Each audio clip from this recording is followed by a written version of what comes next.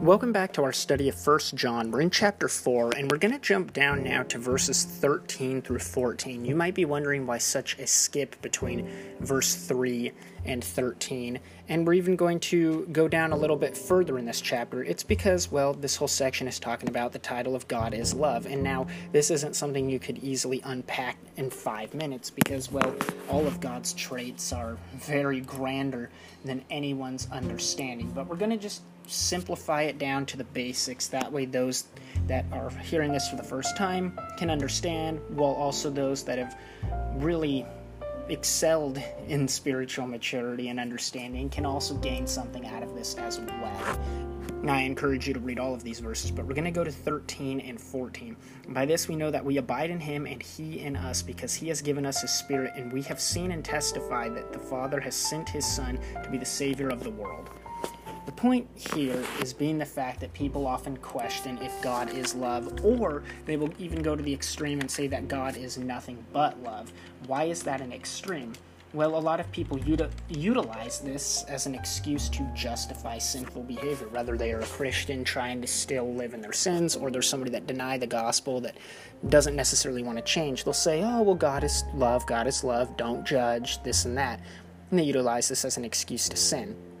But on the other hand, a lot of people that deny God will say, oh, he's just wrathful all the time, waiting to throw people in hell. But John debunks this. He's saying, look, Jesus Christ was the plan from the beginning. God made man, gave us free will so we can make our own choice. If God wanted people to mindlessly and unwillfully worship him, he would have made mindless robots. However, he made mankind so with free will, so they have the opportunity and the option to truly worship God and listen to him or not. And so God, knowing that mankind would still choose to sin, already had his plan to be Jesus Christ, come and pay for the debt of our sins, reconcile us, redeem us to God. Why is that the case? Why didn't God just forgive us and call it a day? It's because God is so holy and perfect. He's like the sun.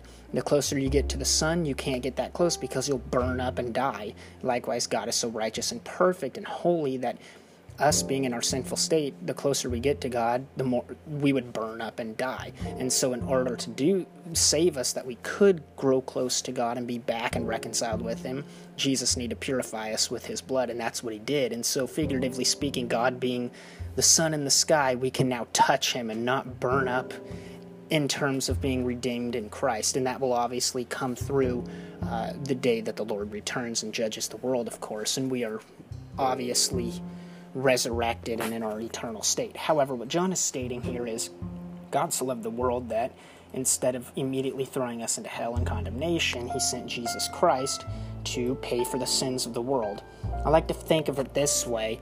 God made a deal with himself. What I mean by that is God said to man, if you live by my righteous standards and accept the process, in regards to the law, if you live by my righteous standards, you will be blessed, but if you don't, you will be destroyed. And likewise, the point of the law was to expose sin. He knew nobody would be able to live by the law perfectly except himself. And so what he did, that is God, became man in the flesh of Jesus Christ, came to this earth and lived the law perfectly to inherit the blessings that he promised.